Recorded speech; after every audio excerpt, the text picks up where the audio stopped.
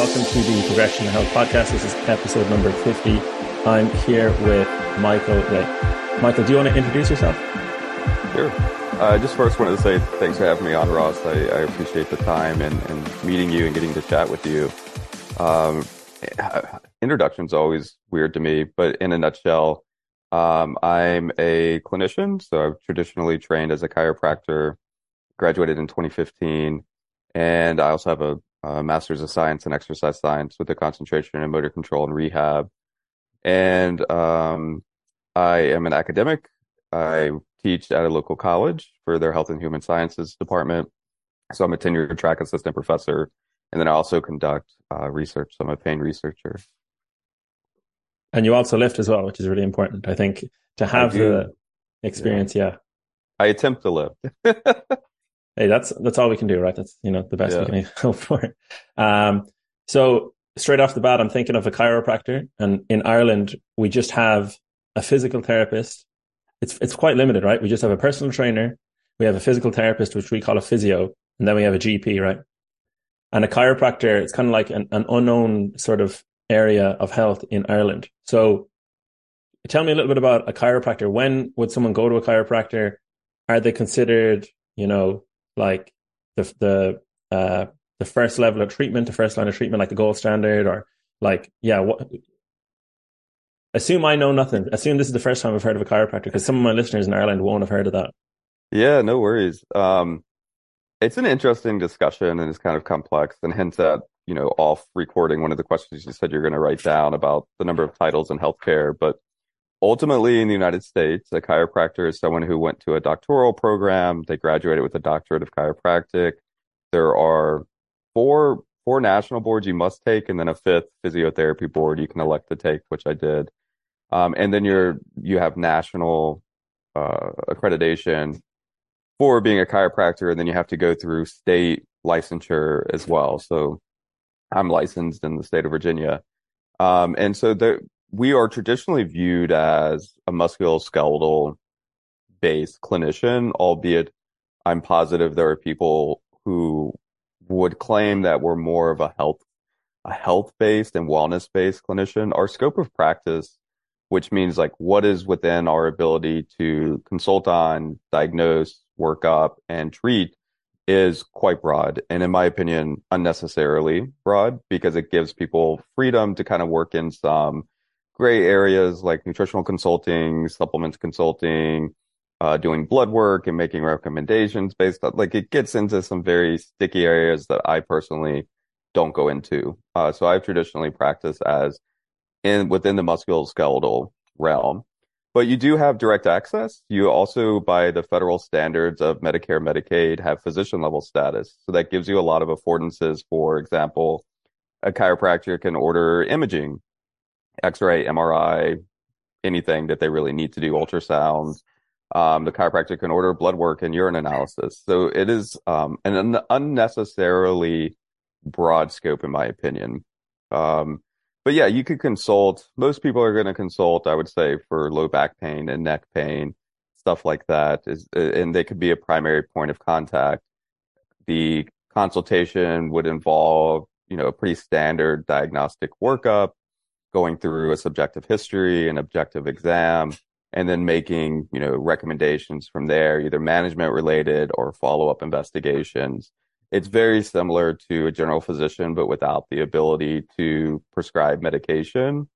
And I would also just add to that, for my medical friends, that we are drastically undereducated in comparison to a general physician.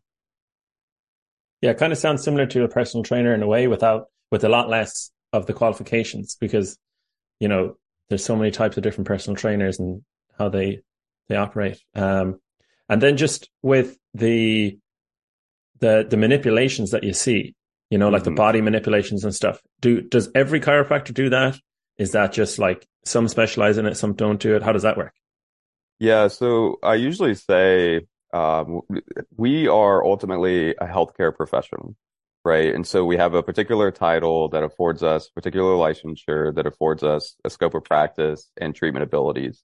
So within that scope of practice, we have a wide array of treatments at our disposal.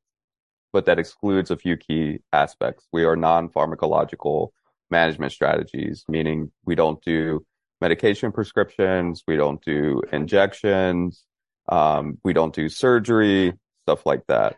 So within that availability of what we often call conservative management, we do things like spinal manipulative therapy, which is what you're referencing. You could do dry needling or acupuncture. You could do massage. You could do kinesiology tape. You could do cupping. A wide array of things are available that I don't do. Got it. So it's not everyone that's going to be doing those. Yeah. Yeah, because I got it done before and I was just kind of like, this is interesting. I wasn't sure what to make of it. So, Oh, well, now I'm curious. What was your experience?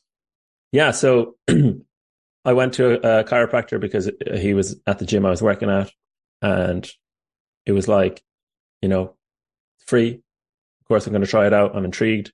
Apparently it offers a benefit. And I was kind of talking about, I went there with some kind of sort of niggles or like mild kind of, restrictions, pain that I had, nothing that would have prompted me to actually pay for someone to help me out. So I was kind of just getting the treatment just because I could. And yeah, it was a sort of a bizarre experience because it was like, professional, like really like, I would say I enjoyed it, but it was like, I was sort of just like, it left me with more questions than answers because I was kind of like, what actually happened? What's my prognosis going forward? I think the guy did like a manipulation like on my, some part of my lower back and my neck. And afterwards I was kind of, it's just something I've never experienced before. I'd never intentionally try and manipulate my body like that. So I wouldn't be going back, or I wouldn't even refer someone to do that because I would be like so uncertain of it, What narratives were you given to rationalize getting spinal manipulative therapy? Yeah. So I can't even remember what I was told really, it was more like, this is a complimentary service, and any sort of kind of pain that you have, I think, let's just see, can we kind of work it out? I think, I don't think there wasn't a whole lot of like, the process. It wasn't fully explained, That's not unheard of. I'm not surprised by that, but I'm assuming it was under the guise of like you had X pain and X body region, and then we're going to do full spine manipulation because you need to be in alignment to get rid of this pain. I think that's what it was kind of, yeah, it was kind of framed as like something was out of alignment and we're going to get you back. I think that's, yeah, the word alignment definitely came up. And it was kind of getting like relief, it's kind of like you've presented with this issue, this misalignment. We're going to realign you here and you're going to leave with less pain, basically. But it was about 2 years ago. So, or over a year ago. So yeah. What were your thoughts about those narratives? I have like my undergrad and postgrad done, so I'm kind of just like very skeptical, like what's the mechanistically, what's going on here? Like why would it work, Yeah. And it was so new to me as well, it's kind of like anything new that isn't kind of well established, I'm a little bit more skeptical of as well, coming from Ireland where we don't have it. So yeah, I definitely wouldn't be going back. I wouldn't, whatever it cost, I wouldn't have felt like it was worth the money that it would have been. Yeah. What's interesting to me, right, is like spinal manipulative therapy isn't restricted to any particular healthcare title. So like physical therapist is capable of doing that. An osteopath is also capable of doing that. But if you talk to all of these different titles doing the same intervention, they'll give you different reasons for why it's needed to be done, right? Yeah. Which is really interesting to me because I'm like, how is it possible that we could all be doing the same thing, but under the guise of supposedly a different narrative, even from a mechanistic standpoint? So I think you're right to be skeptical. And my usual advice to folks, if that's all your healthcare professional is doing, then I would struggle to say you should go back to that clinician. It would be similar to saying that, if you're trying to address other health related factors and you go see a physician and they just say, well, we're just going to give you this medication. And you're like, well, are there other things I could be doing? And it's like, no, just take this.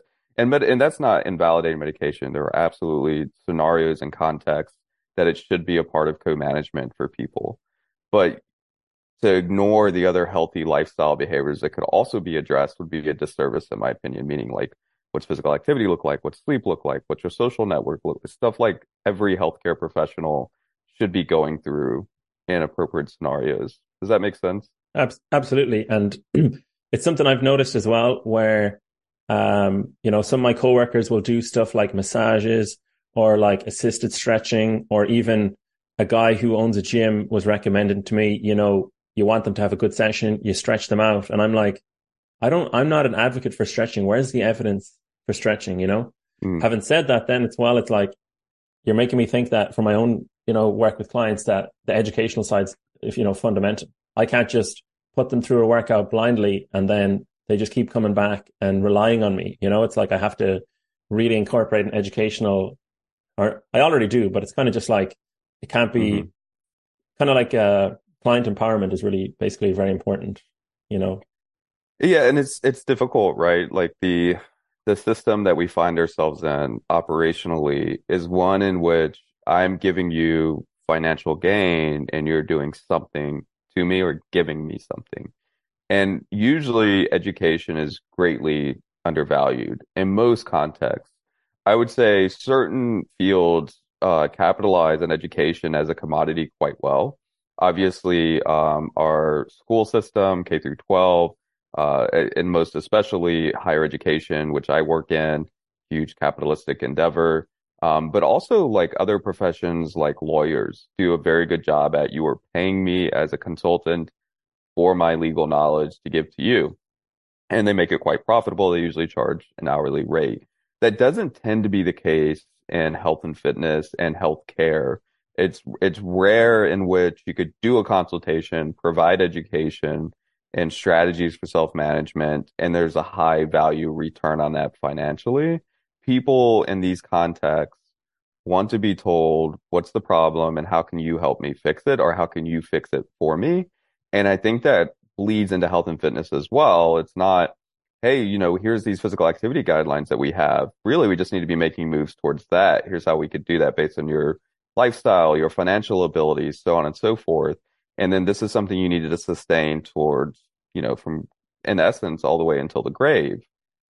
That's not that. It's tell me the, super special secret diet no one wants you to know about that I should be eating. Tell me these three trick exercises that'll get me shredded and ripped, but also hypertrophy at the same time. And it's like the things that are actually high value information and variables in both of our fields are drastically undervalued on many fronts, but especially financially. And we elevate these things that we think are going to be quick fixes to these perceived outcomes we want to achieve. Yeah, it's like what works isn't sexy, and Yeah, what sexy doesn't work. Yeah, it's like something I'm trying to work on myself is to be like psychologically flexible, because then I can continue to be like active or stick to my nutrition plan in a wide variety of situations. So if I I'm very exercise biased, so I think exercise is great. So it's like, if I have a flexibility based mindset with my exercise plan, like over the holidays, I've got exponentially more excuses not to be active sure. and fall off my plan. But if I'm flexible, I'll be able to navigate that and stay on the plan basically. So yeah, and I'll very rarely tell a client, hey, you need to be flexible with your nutrition, you need to be, but it's kind of like, well, if they are, that's a really skilled kind of, Yeah. client who can really manage their health. Like, yeah, because life is so dynamic. And And it would be a disservice to not bring this up, I think. And this affects, both of our realms, but in reality, only 24% of Americans meet US physical activity guidelines. Only 6% of that actually meets resistance training focused physical activity guidelines. And when you look at, well, what's probably one of the main variables as a determinant of literally and figuratively making moves towards meeting physical activity guidelines, it's finances. That's what we see. That number will increase as the person's household income increases. And that we just saw that data from the CDC this year. They have a very compelling chart in which, as you see the median household income go up, guess what? Physical activity guidelines being met also goes up. So I think, especially for the health and fitness and healthcare clinicians, like meeting people where they're at, like not everyone can afford a gym membership. Not everyone can afford a personal trainer. Not everyone can afford a registered dietitian. Like we have to figure out from a community standpoint, how do we access the majority of the population? And the majority of the population is not meeting physical activity guidelines, not meeting dietary guidelines. And the reasons that typically I would kind of be biased towards are social determinants of health, that we have simply not afforded everyone equitable access to do both of those things. Yeah, wow, that's interesting. So as a family, or is it as a family, or as an individual becomes wealthier, they have more access? Which It is it? was, if I recall correctly, it's household income. As household income increases to the above the federal poverty line, then meeting physical activity guidelines increases in percentage. And is that separate from or independent from like access to, parks and walkways and different things like that would affect your health outside of income? I don't believe that particular data looked at built environment, but there are larger. So I recently had a publication in American College of Sports Medicine's journal, Medicine, Science, and Sport and Exercise, that looked at physical activity's relationship with chronic pain. And the survey we used is the National Health Information Survey, which was been ongoing since the 60s. It's the largest survey that samples a general representative population sample of Americans, meaning it covers a wide variety of socioeconomic status and race and gender and so on and so forth to really try to capture broadly, external validity. What are some general claims we can make about the health of Americans based on this sample size? And some people complain, well, it's only, around 30,000 people. I'm like, good luck surveying 30,000 people. That's a general population representative sample. Like that's very hard to do. And they literally go into these people's homes for hours and go through about 500 pages of questions. And it's one builds on the other. I'm totally blanking on the name for the word of that. Like you're taking a test, but each question will build on itself as you answer. And it samples all sorts of things like behavioral issues, like is the person smoking, alcohol consumption, chronic pain, medication utilization. I want to say there are questions in there regarding leisure time physical activity and access and stuff like that, but it's such a large document and I haven't looked at it in a while. I don't want to say, but that's where I would look to see the relationship of the built environment to people actually meeting physical activity. Yeah, so you're making me think of when I speak to some people, I feel as though I'm very, very lucky in that I enjoy being active. The benefits I get are like abundantly clear to me, but I'm sort of, and I guess a lot of fitness professionals are sort of almost gifted the joy of exercise, I would say. Because I feel like a lot of people, I don't know, is it the environment, experience, or maybe just genetically, they don't enjoy exercise. What was your thoughts beyond that? Do you think that there's people in the population that just do not enjoy exercise, and maybe health professionals do actually, for example, hormonally, the endorphins or something along those lines mean that they're predisposed to enjoy exercise and therefore their adherence is a lot higher as a result? Yeah, I'm going to stick with social determinants of health. If you're a single mom with 3 kids, you're working 2 jobs to just put food on the table and maintain a roof over your head, you're not really going to have time to worry about meeting physical activity guidelines, and you're certainly not going to have time worrying about dietary guidelines. I think we are often focused on the individual, like, why aren't you doing this thing that we know you should be doing? And it's very hard for us to zoom out and say, have we set up our environment and our society that the individual finds themselves in to ensure equitable access and ability to do all of these things? And then it's going to start getting at, well, should we have a universal stipend for financial income at the federal level for all households? Because that's, ultimately, if we're looking at this, when we see social economic status linked to a lot of health related outcomes, at some point we have to say, how do we adequately address this? Versus traditionally in the United States, in a lot of situations, we put it on the individual. This is your problem to fix. It's your problem that you're below the poverty line. Just work harder, which is ridiculous, right? Like, you can't look at someone and say, well, it's your problem. You should just work harder. Oh, you're dealing with overweight and obesity. Just eat less. Oh, you just need to move more. For the longest time, ACSM's tagline and mantra was, eat less, move more.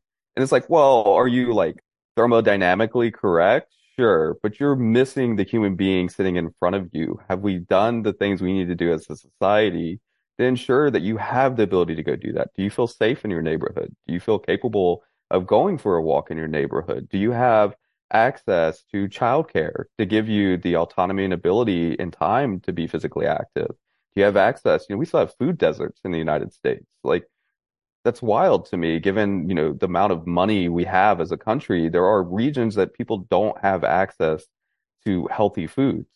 That's a problem. So, like, what are we doing to systemically ensure everyone has equitable access to this supposed healthy lifestyle? Yeah, you're throwing up so many questions. There's actually a food desert here in San Francisco in the Tenderloin. It's like a sort of a lower socioeconomic area. And yeah, it's crazy. You go into the stores and it's just full of candy or added sugar foods or those hyper processed foods. So then, somebody who comes in to work with you in the work that you specialize in, if they are not happy with their health, maybe they experience a bit of pain. They know they want to improve their health and get more benefits from exercise, but they kind of are facing all the challenge. Maybe they're, from a lower socioeconomic background. Maybe they have children. They work a lot of hours and stuff. It's kind of like, for me, it's kind of like, does it come down to kind of expectations and being like, look, you're not going to be, athlete, professional level health.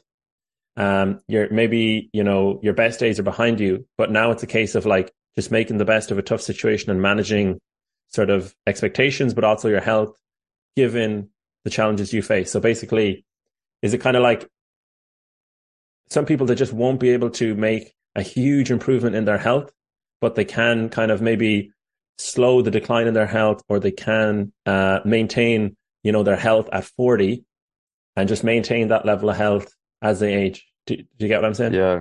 There's a couple of things there. The first thing I would start with is I probably wouldn't use a professional athlete as an example, because a professional athlete's not after health. They're after a positive outcome, which is winning.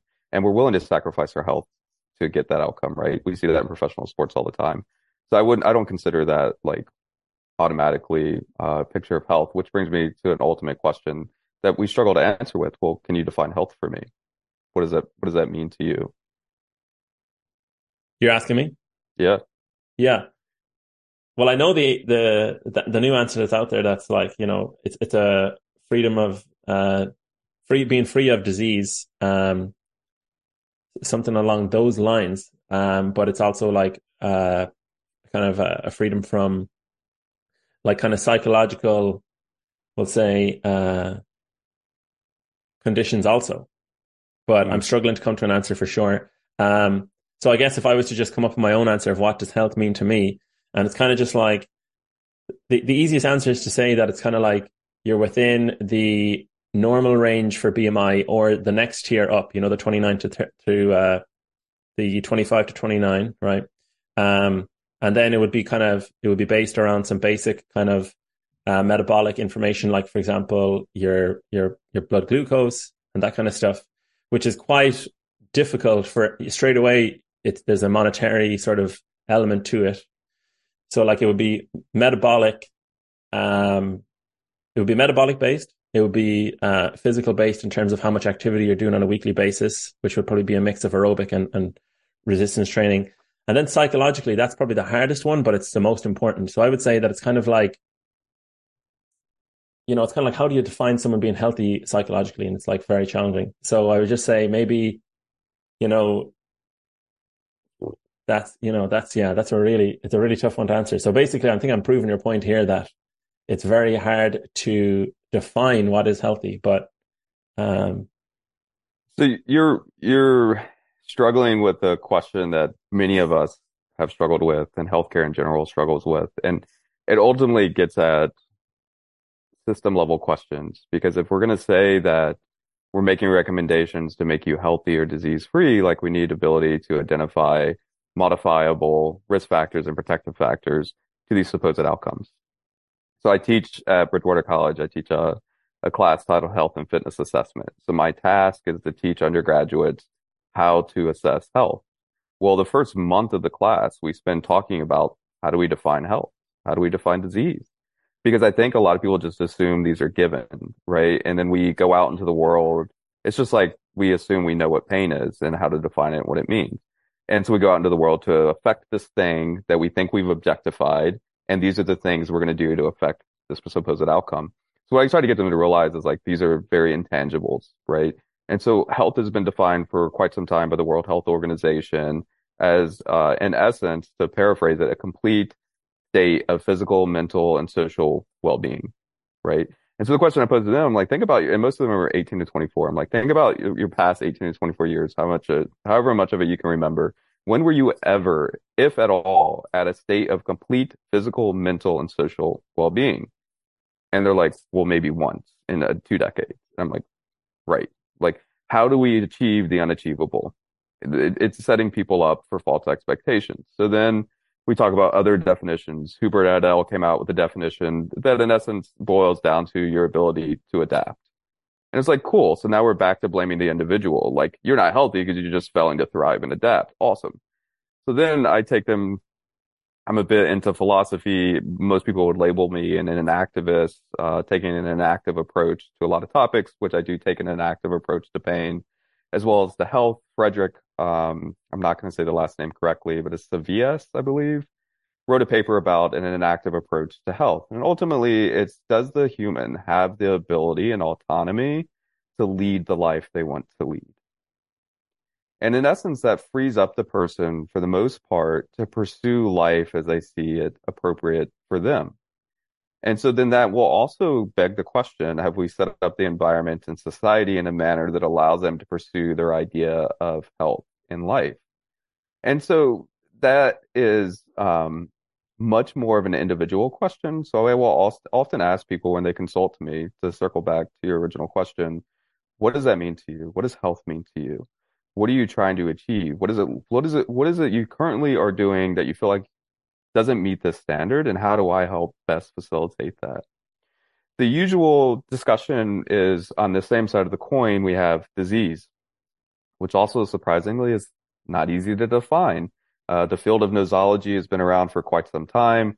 At the turn of the 19th century, we had the kind of modern biomedical model emerge within the world that, especially in the United States, that states that in essence, any symptom, it can be compiled together with other symptoms to be a sign of the supposed label that we can provide. We call that diagnoses. We have ICD-10 in the United States and throughout the world. It's typically used to label these symptoms or signs pointing towards this diagnostic label. And so biomedicine takes the approach that we can isolate disease at an etiological standpoint and we can intervene and correct it. What you realize is, especially when you're in the philosophy side of things, is there are many different definitions of diseases. And you have things like normativism, which means you have to have a group A comparison to group B, and the group level defines what is normal, what is healthy. But the issue with that is we often have the inappropriate comparison class. So if we were to say like, okay, the average American has a height of 5'9", but you are of Japanese descent, let's say you're 5'7", are you abnormal? Are you diseased? But if we took a normative approach, you're outside of the group norm. We've done this throughout history. We did this with homosexuality. We classified homosexuality as a disease based on normativism. We did the same thing with psychological related issues throughout our history. We classified various mental health issues as disease states. And we do that from a pathological standpoint with pain all of the time. And so when people come to see me, that's the mindset is I have pain or I have XYZ issue. It's indicative of a problem that I need you to solve and fix. It's very mechanistic based, so to speak. And so we have to work through, what are people's basic understanding of these concepts of pain, of health? Where do they see me falling in this? And so I really try hard to reconceptualize these ideas of health, disease, and pain.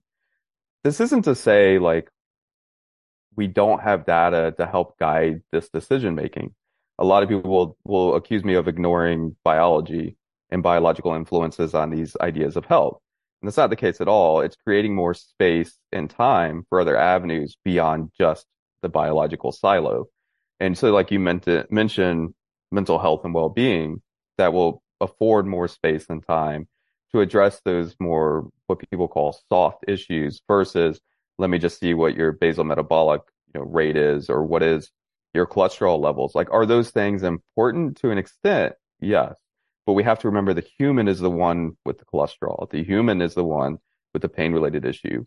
And so we have data to say, like, yeah, if your total cholesterol is above this number, we're increasing your risk for cardiovascular disease as an outcome, which is just an umbrella term for increasing your risk for things like myocardial infarctions or cerebral vascular accidents.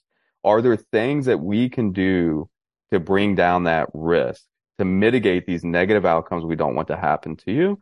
Sure. Physical activity, dietary guidelines, great steps to take. Maybe you have a genetic predisposition to have familial hypercholesterolemia. You're probably going to need co-management with medication in addition to these other things. That'll still reduce your risk. Does it ever go to zero? No. The ultimate outcome, all of us flee away from, but are in actuality fleeing towards, is death. It's unavoidable. That is the end outcome for all human beings. So when we're constantly like, well, what can I do to minimize that from happening?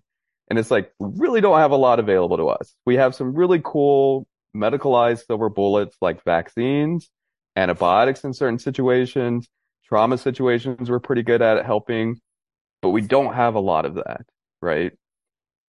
Then, it's trying to figure out in a long-winded way, like, how do I help this person achieve their idea of whatever we're discussing? And what do we have data to actually support and me making those recommendations, which is why I don't do things like spinal manipulative treatment or cupping and so on and so forth.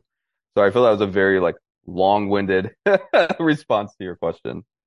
Yeah, no, that's brilliant. It actually answers the first question I was going to ask is what work do you specialize in? And I feel like you've just made a clear point about client empowerment and education and kind of like process as opposed to giving them a special treatment, which, you can treat someone with the cupping or the spinal manipulation, but like really how much does that affect long-term outcomes? And I would say just personally, I don't think it's going to be as effective as educating the client.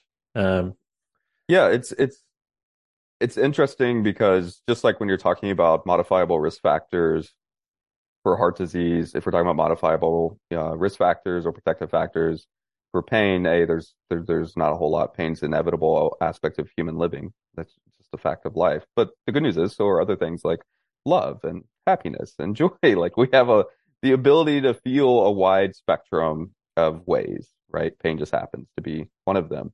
And so can we affect an outcome with various interventions like cupping, dry needling, spinal manipulative therapy, exercise?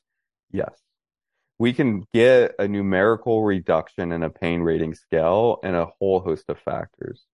My question is, what narrative do you have to supply as a clinician to the individual to do that intervention? What are you making them believe about pain, their body, themselves, and the world around them to validate your intervention? And if it's pseudoscientific, like bony misalignment, well, that really only happens in very particular scenarios. Does someone have a bony misalignment? You can have a full luxation, which is a dislocation, which you've luxated a joint and it needs to be relocated. You could have a subluxation, which is just a partial dislocation and then pops right back into place, not the chiropractic narrative of subluxation, which is these minute millimeter misalignments that only a chiropractor can find. We don't have data to support that. And that typically occurs in very specific scenarios like Ehlers-Danlos syndrome, EDS, in which you have hyper range of motion, hypermobility. And you wouldn't be doing joint manipulations to correct that type of issue. So it's just figuring out, if I'm making up narratives that I don't have data to support, I'm likely over medicalizing and pathologizing. I'm making up reasons to explain your pain and validating an intervention, which ultimately is profitable for me to do. Like, you're not going to get a huge return on education. And some professions don't even have access to a CPT code to actually do CPT codes, just the codes we input to insurance companies to get reimbursement for a particular ICD code. A lot of professions don't even have the ability to bill out for education, right?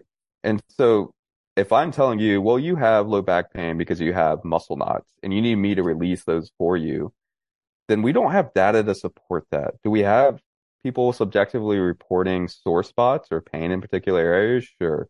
Have we created objectifiable diagnostic criteria that's able to be repeated and replicated over time and is valid between clinicians and professional titles that then demonstrates, yes, this supposed issue exists? Not only does it exist, but it increases your risk for some negative outcome, let's just say pain in this context. And then not only does it exist, increase your risk for supposed outcome of pain, but we also have meaningful interventions that can directly intervene upon the etiology of that issue that has greater benefit than risk. Because a lot of people think intervention is just an upside, but there are risks to intervening on people, right? And so if the risk of intervening outweighs the potential benefits, then we don't do that intervention. And it's just like, well, this is what it is. You have to live with this. Those are the types of steps we should be going through as clinicians. Do we have the ability to identify X?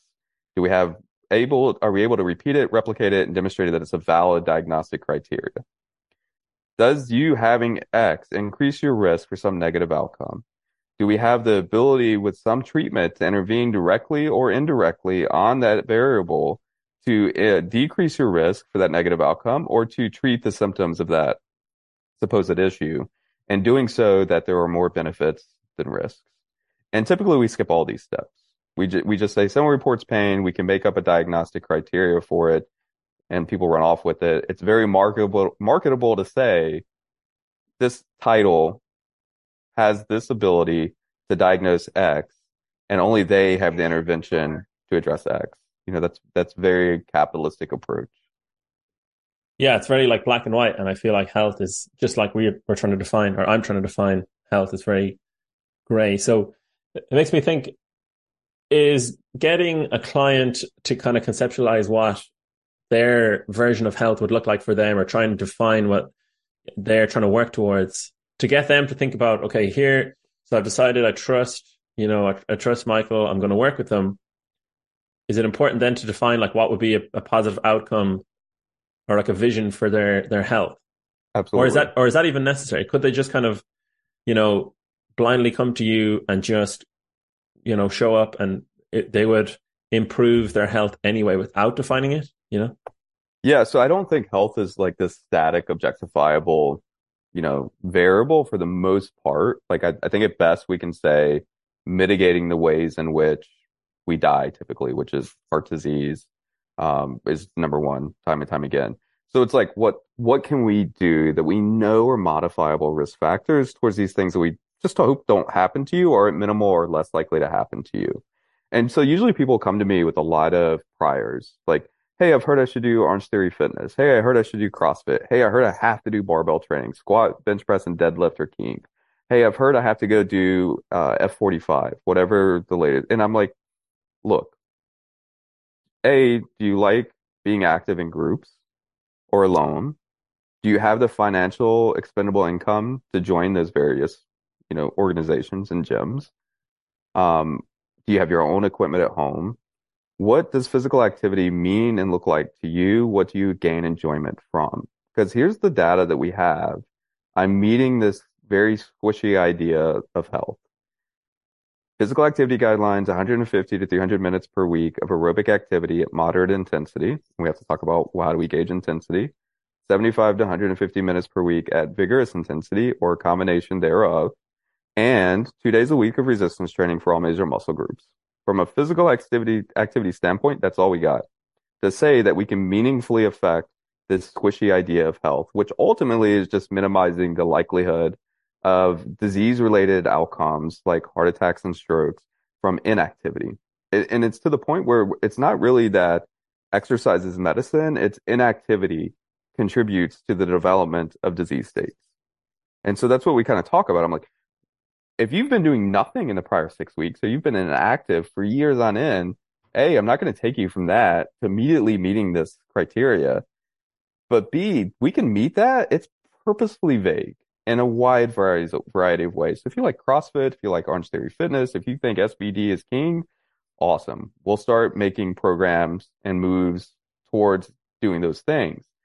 But if your goal is just health, you have a wide variety of ways to meet that. If your goal is, I want to be strong, we have to talk about, well, what does that mean? Strength is task specific. Do you want to go compete at powerlifting or weightlifting or CrossFit? Is that just, I want to be strong enough to lift up a bag of dog food and walk it from my car to my house or pick up my grandkids? We have to define what that means to them. And then how do we program specifically to help them increase strength for those tasks? So those are the type of discussions we have is really, and it's the same thing when people see me for pain, is addressing prior narratives they've been given about the supposed outcome they're trying to affect. And what do we actually have data to say we need to do to achieve those outcomes? That's brilliant. Yeah. So it's making me think that I should definitely, define health for a lot of my clients because, I kind of have that belief that exercise is medicine. But can you just talk a little bit more about how you said exercise, it's not necessarily medicine. Inactivity increases like disease risk and the chances of disease states. So it's a bigger risk factor to be inactive than it is. There's a bigger benefit to just kind of blindly being active. Is that right? Yeah, so I think about it like a spectrum. And so because the majority of our population is inactive, and we also have about 50% or more that fall into the classification based on BMI of overweight and obese, that is where we usually think on the spectrum that folks just aren't active enough, and that's contributing to the disease state. But that doesn't then mean we just need to increase activity ad infinitum, because there are risks on the other end of the spectrum, like RED-S, relative energy deficiency syndrome, which often falls in endurance athlete populations, of being physically active to the point that you're developing underweight BMI status, low body fat percentage.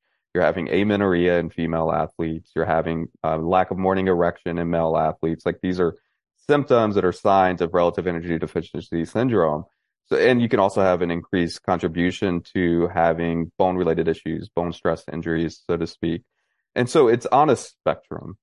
I just need people to be physically, like, I am so happy just getting people physically active and moving more on a regular basis in ways that they find enjoyable that meet their goals for life. Because personally, and I know I'm going to narrow frame this, but when I look at social media these days, we're talking about what's the sweet spot for ultimate hypertrophy? What's the exercise that's going to target this specific part of the hamstring groups? And I'm like, folks, we have only 24% of our population actually being physically active. That's not trying to minimize that. I think for a very small percentage, ultimate hypertrophy for my bodybuilders and figure competitors, that matters. But it's a very small subset, you know? And so it's like I'm more focused on how do we get the rest of these people to be able to be afforded the opportunities to engage in what we consider to be healthy lifestyle behaviors, and very much less focused on this minutia of what we seem to think is important in health and fitness on social media these days.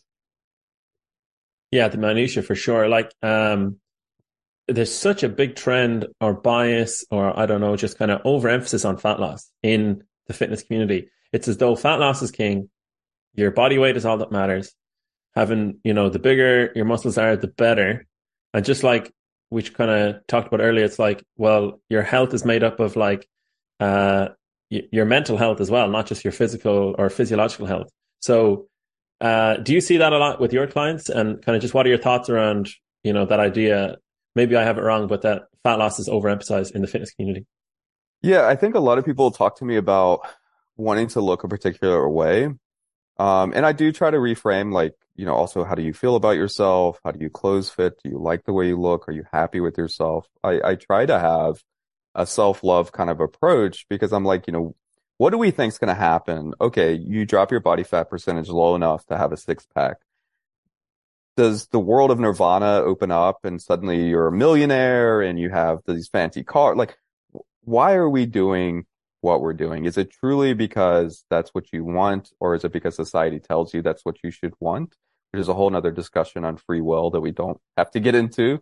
But yeah, I think that there's a major focus on uh for both sexes, men and women, that you have to look a particular way.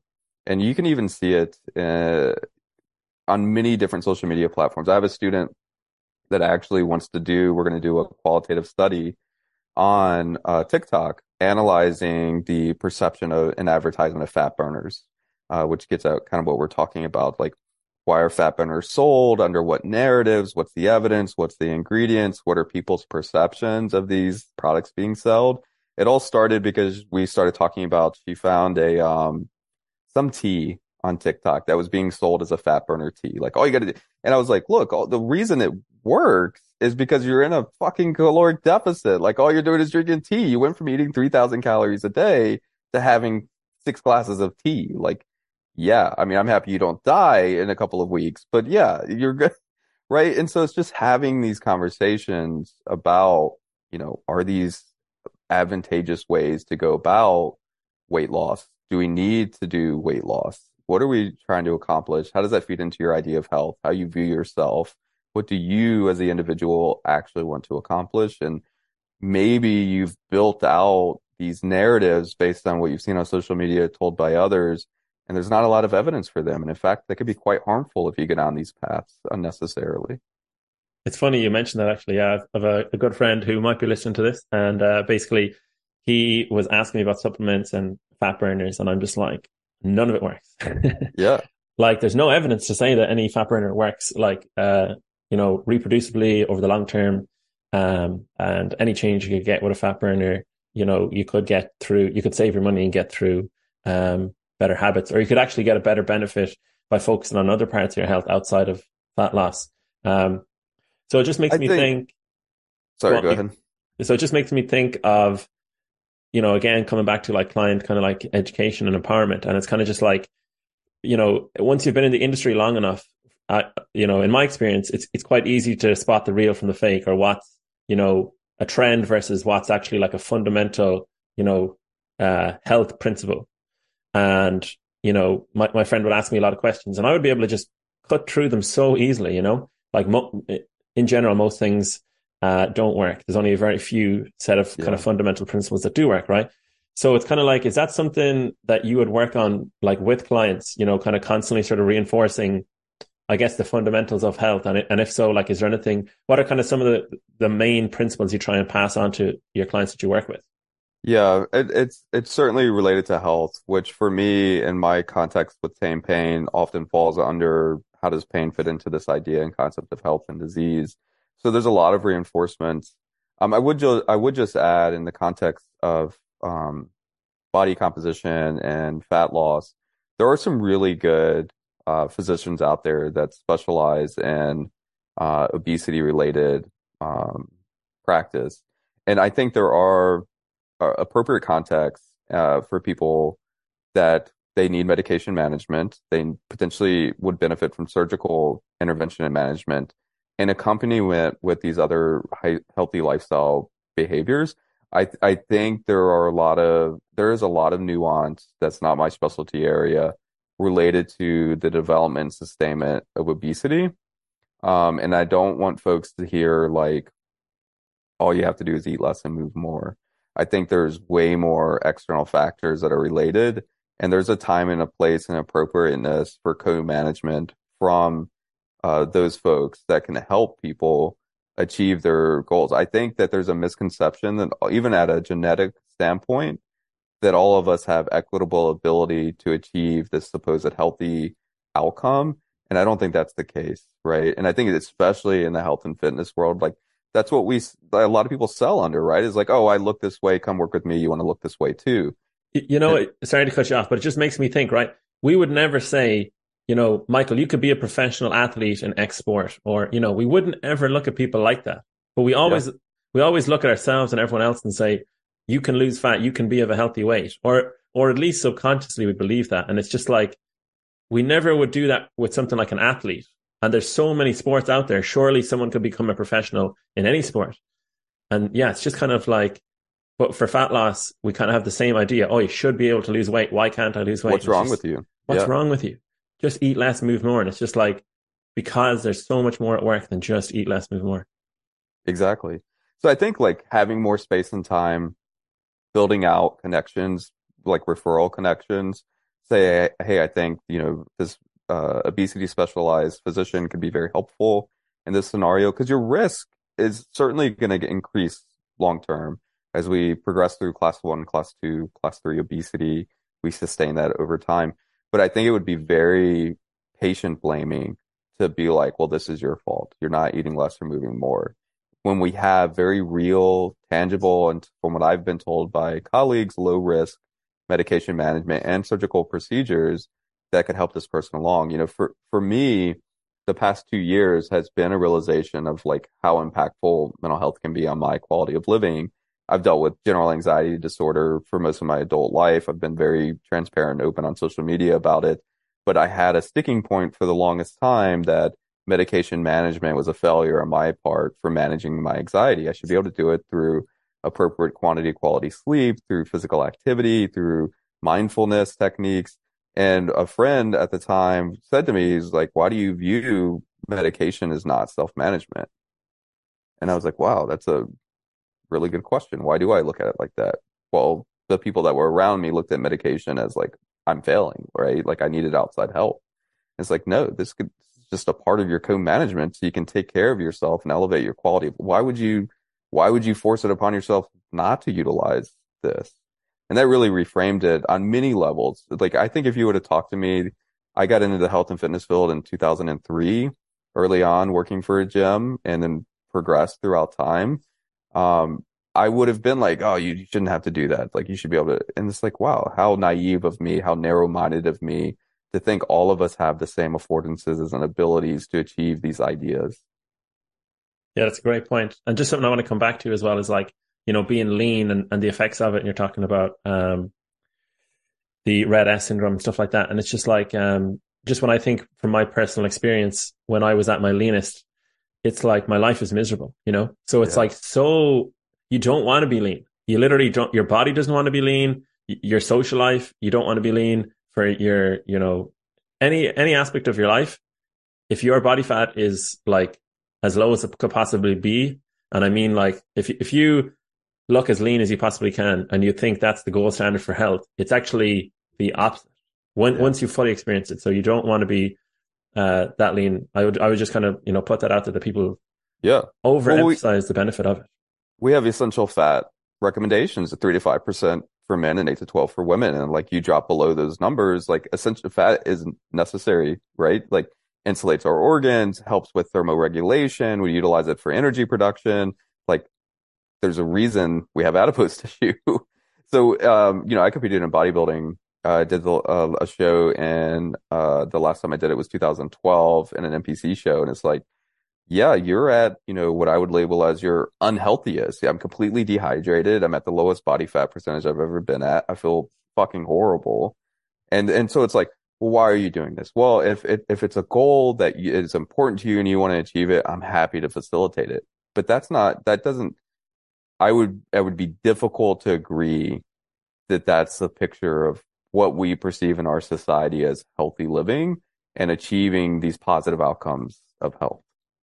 Yeah, absolutely. Like I wasn't that lean. When I got my body fat tested, it was like 9% when I did a DEXA scan. So that's not bodybuilding lean. And even then, my life, it's funny because at the time I didn't realize. I thought, oh, I'm lean, the sense of achievement, external validation. But it's like I had no social life. My relationship with food was terrible, energy, Yeah. couldn't really do much, So, yeah, I think leanness is just way overrated. And then just, yeah, touching on like the mental health side of things as well. It's like I have a family member who uses medication for mental health, and has seen a very good benefit. So it's kind of like, I almost think health is kind of like a hierarchy, we'll say, and your mental health is the foundation to it, and exercise is sort of like, it's essential, but it's like not the foundation, or it kind of supplements the Yeah. psychology of your health. So that's that taking that broad, 1,000-foot view of your health. Yeah, I don't think it's a panacea. I think it can help us move towards these concepts and ideas of health and mitigate some negative outcomes we don't want to see happen to people, like heart disease and stroke and heart attack. But I think there are many other things that are going to be needed in people's, pursuits of their idea of health. From my perspective, pain related, because people are like, oh, you just educate and exercise. And I'm like, I actually don't even advocate for exercise. I advocate for physical activity because a lot of people shy away from this idea of exercise. I'm like, but I don't make any claims towards physical activity correcting something that's wrong with you. Like I'm currently I'm almost at saturation, a qualitative study on what are clinicians' beliefs about people who consult with them for their low back pain. And it's a lot of patient blaming, like a depressing amount of patient blaming. Like you're not active enough, you're too active, your muscles are too tight, your muscles are too loose, you're not strong enough, all you do is strength train, you're not flexible. I'm like, holy shit. Like, why has it become like you're in pain because you're doing X wrong? It's all your fault. Like, how do we reframe this from you're the problem and I'm here to fix you, which is a whole nother conversation. But we actually don't have data to say like you have to, just like with health, we have no data to say you have to do a particular mode of activity. You can, what my most recent publication showed is it's probably a good idea to make moves towards meeting physical activity guidelines to mitigate the risk of chronic pain development, or to add as an accompaniment to helping folks dealing with chronic pain. Like that's the extent we can say is just trying to pursue physical activity guidelines, which is probably a good thing because then it gives that individual autonomy of frequency, volume, intensity, mode for things that they enjoy doing, but we'll also get the added benefit of pain relief. Wow. So even though you exercise regularly yourself, you wouldn't advocate for clients. I guess what would your recommendations be for exercise? Because I would be like of the opinion, I guess I'm so biased though, right? That I already said I get such a benefit out of exercise, but that's individual to me. So I should be very careful about how my language with clients. So what do you recommend to clients in terms of, especially with pain, like the tough situation of I have low back pain or I have pain in this area. My thing would be like, I'm almost of the belief that exercise is like analgesic, but it's, that's a huge claim to make. That's pretty wild. So what do you recommend? Exercise could also increase someone's pain. Like it's a spectrum for sure. So the statements that I make, and so like for those who go and pull this recent publication, it's just the relationship of physical activity and pain in United States adults. It's in ACSM's journal.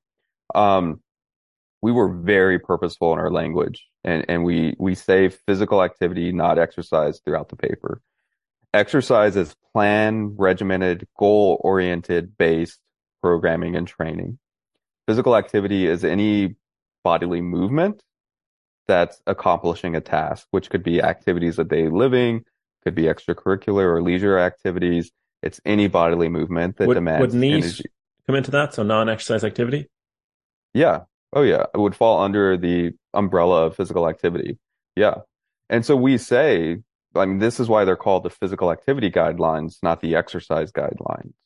It's because we just need people being physically active. Like our bar is so low. We just need to get people moving. We don't need them actually exercising. Great. You want to be regimented. You want to have a very specific goal for your physical activity. We call that exercise. I'm totally happy to help you do that, but we actually don't need that. And it helps minimize these ideas of like, oh, I have low back pain and Stuart McGill says I need to do bird dog, dead bug and planks in order to correct my low back pain for XYZ reason. Like we have no data to say that or support that. We can say confidently that physical activity for many people feels better, but you can move in a wide variety of ways that you find pleasurable and enjoyable and meet your goals. It doesn't have to be these magical big three exercises. Brilliant. Yeah, that kind of actually makes me feel like, or reminds me of a point. I feel that, the longer I'm in the fitness industry as a health professional, the more I'm like a gatekeeper for exercise. And what I mean is people have these like notions of I have to, or physical activity. I'm a gatekeeper for physical activity. So people are like, I want to get healthier. I have to exercise in a certain way. You're going to show me how to exercise. And I'm really just going to keep you accountable, really, you know? So my sessions with clients have gotten a lot more like broad, open, conversational, where it's just like, I'm just going to make sure you do something. And whatever Yeah. you want to do is what you're going to do. And that's going to get you a benefit, you know, because you're currently, you know, the 24% of people meeting the activity guidelines. So it's kind of like, I'm just going to get you closer to those guidelines. So do you ever kind of feel like that where you kind of give permission to clients to just move because Yeah, the modern especially lifestyle, you know, it's quite inactive. especially in pain related scenarios. So when someone experiences pain, it's oftentimes asking the question of, is this normal? Should I be experiencing this? Do I need to avoid movement and activity? Because pain is often associated with some specific task or some movement. And unfortunately, a large percentage of clinicians approach pain under what we call a kinesiopathological model, KPM, which is just a fancy way of saying you moved correctly or incorrectly and you got the outcome of pain. Don't really have data to support that. We don't have the ability to say if you move a particular way, you're at increased risk for the outcome of pain. And if you move a particular way, you're at a decreased risk. It's protective of the outcome of pain. We don't have that data. But if I approach your pain scenario as you moved incorrectly, you sat incorrectly, you walked incorrectly, you lifted incorrectly, then I create this one way of doing things perfectly. And as we know, with any dynamical system, building robustness and resiliency is done so through variety. So why would I constrain you down to one perfect way of doing things? I actually make the system weaker. It doesn't make a whole lot of sense, but that's how a lot of clinicians approach pain and movement. And then we don't have the supportive data to do that. So it's very much giving people permission to move and live their life and try not to focus so much on their symptoms unnecessarily, which can lead to fear avoidance behavior. We call that kinesiophobia. And that just means you're fearful of movement for anticipatory anxiety for the outcome of pain. So you stop doing things that you'd value and deem important for the fear of the outcome of pain or from the fear of increasing your pain. And we know that this is one of the major contributors to the development and sustainment and reoccurrence of chronic pain. And chronic pain is just simply defined on a temporal basis. It's pain that's lasting longer than 3 months. And so that's it. That's the only criteria. It's a temporal based criteria and it's an arbitrary temporal based criteria, right? And so if that happens though, we see the persistence and reoccurrence of pain oftentimes because of the narrative someone's been given that they believe about their body and pain in themselves and how they engage the world around them. So we have to go through this process of, just like I asked you, what do you think health is? It's, well, what do you think this pain is? What do you think pain means? How is the pain affecting your daily living? And I hear things like, well, so-and-so told me I should stop doing X, and so-and-so told me I was doing X incorrectly, and that's why I'm getting pain. And they start constraining their ability to live their life accordingly way down. Well, as humans, we are our beliefs and behaviors. If I take away the behaviors that define your identity and who you are, yeah, you're probably going to become depressed. You're probably going to become anxious. You're going to feel less like yourself. You're going to have your identity stolen from you. And so part of my job, is coming in and opening up affordances, which is just kind of highlighting things in people's daily living to say like, hey, it's okay to have some symptoms. It doesn't mean X, Y, or Z. It's okay to re-engage these activities that you value in your life because it's part of your life and what makes you you. And we have no data to say you shouldn't do X, Y, or Z.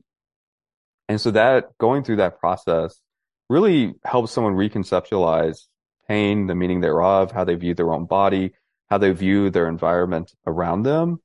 And as they re-engage the things that they value and want to do, they find that their focus of attention is no longer on their body as much. The body should be this transparent vessel that lets me engage my world accordingly. But when we're experiencing pain or what we may label as disease, the body takes the foreground and it kind of obfuscates your ability to focus your attention on anything else. And we have to kind of work through this process to get your body to fade back into the background and your attention is just on engaging your world. It's almost like learning a new task, right? Like if you think about learning to ride a bike or learning to bench press or learning to squat, learning any motor task, you're super focused on the minutia. And you're even more so if you have a coach that's like, make sure your back's doing this, make sure your knees aren't doing this, make sure your head's in neutral, make sure you're doing that. You're like, fuck, I'm focused on every single joint I possibly have versus being able to focus your attention just on task completion and not worried about all of these minute details. That makes you feel more confident in yourself, more capable, and eventually more like yourself. The difficult part of this is you don't change beliefs in a single conversation. It's a process. Yeah, absolutely. You're making me think of public speaking. That's like my, a challenge for me. And I try to remind myself to focus externally because when I focus on myself and I'm speaking publicly, that just messes up me trying to do the completion, like you said. Yeah. And that's, I guess, where I enjoy exercise so much because I almost get out of my head and into my body or something like that, if that makes any sense. And yeah, I can really just be present. So something you mentioned is that, people's narratives and that maybe I kind of feel like you were saying it, but you didn't directly say it, is that like people, okay, this is my opinion, that people have this sense that they're weaker than what they actually are and that they can't be as active as they would like, or that pain is so real, whatever pain they may feel, for example, low back pain, that they can't be their true selves or live the life they want to live. Yeah. Would you agree with that? And where do you think like this kind of the kinesiophobia, the word you use, where do you think that comes from? Because I feel like it's very pervasive. Is it the modern lifestyle? Like what's a source for this sort of avoidance of being active? Yeah, so I think in the context of pain, a lot of it hinges on how we approach pain in our society. And so we very much approach it in a biomedical manner. We think pain is a sign of damage, hurt, harm, avoid, and problem to be solved by a clinician. So we go to our healthcare professional.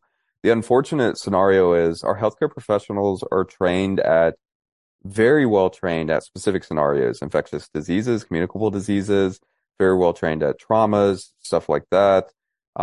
Not so much on pain. Pain is the number one reason someone seeks healthcare in our country. And the majority of our graduate level healthcare programs do not have a single class on pain. It is this assumed given that's a sign of a problem that needs to be fixed by the clinician. And if you were to pin down healthcare professionals like, hey, what do you think pain means? Can you define pain for me?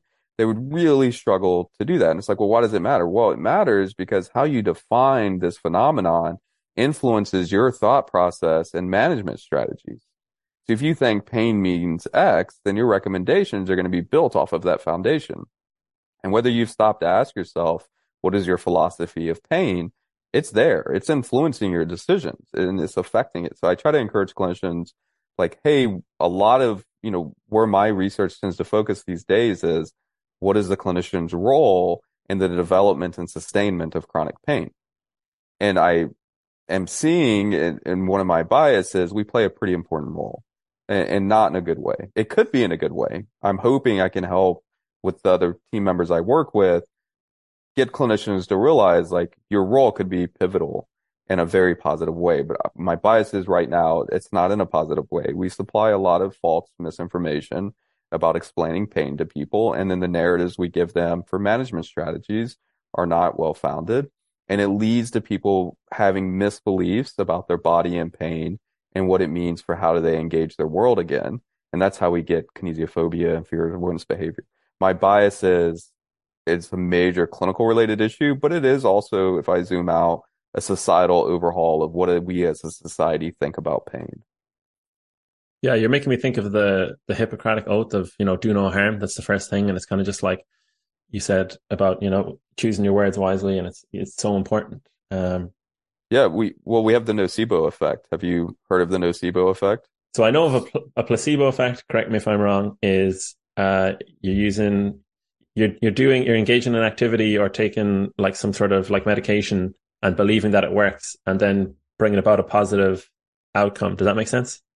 Yeah, so we're starting to slowly shift our language, and this is a pretty highly debated topic in the world of healthcare, but I tend to say placebo-like contextual effects. So we can get a positive outcome for a whole host of reasons that has very little to do, if anything, to do with the intervention. And a lot of it's related to therapeutic alliance. Like, do you trust me? Do we get along pretty well? Do I have positive reviews online for my clinic or myself? It could be we trust one another. I confirm to your priors as far as like what other clinicians have told you is wrong with you, and I have the intervention to fix you, and you buy into that. People can get better for a whole host of reasons. I often talk about it about Beverly Hillbillies. The grandma on the show developed her elixir for the common cold, and she was going around selling it to people. And some doctors were like, you know, what are your recommendations? She's like, well, get plenty of sleep, drink lots of fluids, take this elixir 3 times a day. In about 7 to 10 days, you'll feel right as rain. And it's like, well, no shit. The common cold resolves itself through natural history in about 7 to 10 days. And natural history, for those listening, is just if we do nothing, what is the trajectory of this supposed issue? And we see that a lot in chronic pain scenarios. There is a natural history for a lot of people. There's also not a natural history for a lot of people. And I think that we're ruining natural history through the nocebo effect. And nocebo effect, if placebo means I shall please, meaning we get a positive outcome related to placebo-like contextual effects, nocebo means I shall harm.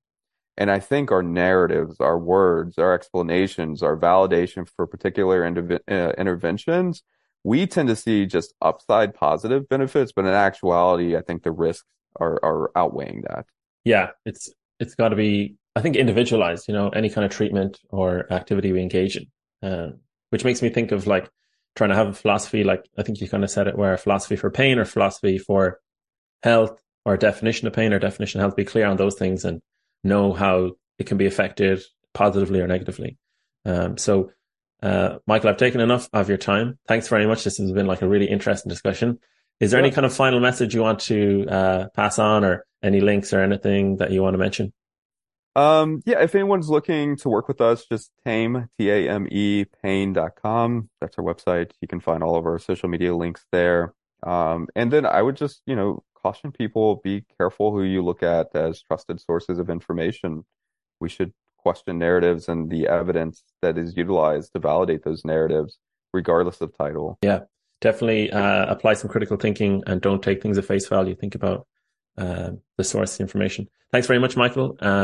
It is that time of year again where a lot of people look to make health improvements, health changes, or they're just trying to get out of the hole that was the Christmas and holiday period. If you're looking to improve your health in 2023, book in your free consultation via the link below attached to this podcast episode.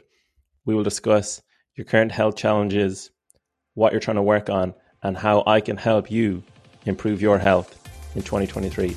So if you're serious about improving your health, book in your free consultation today and let's get started working.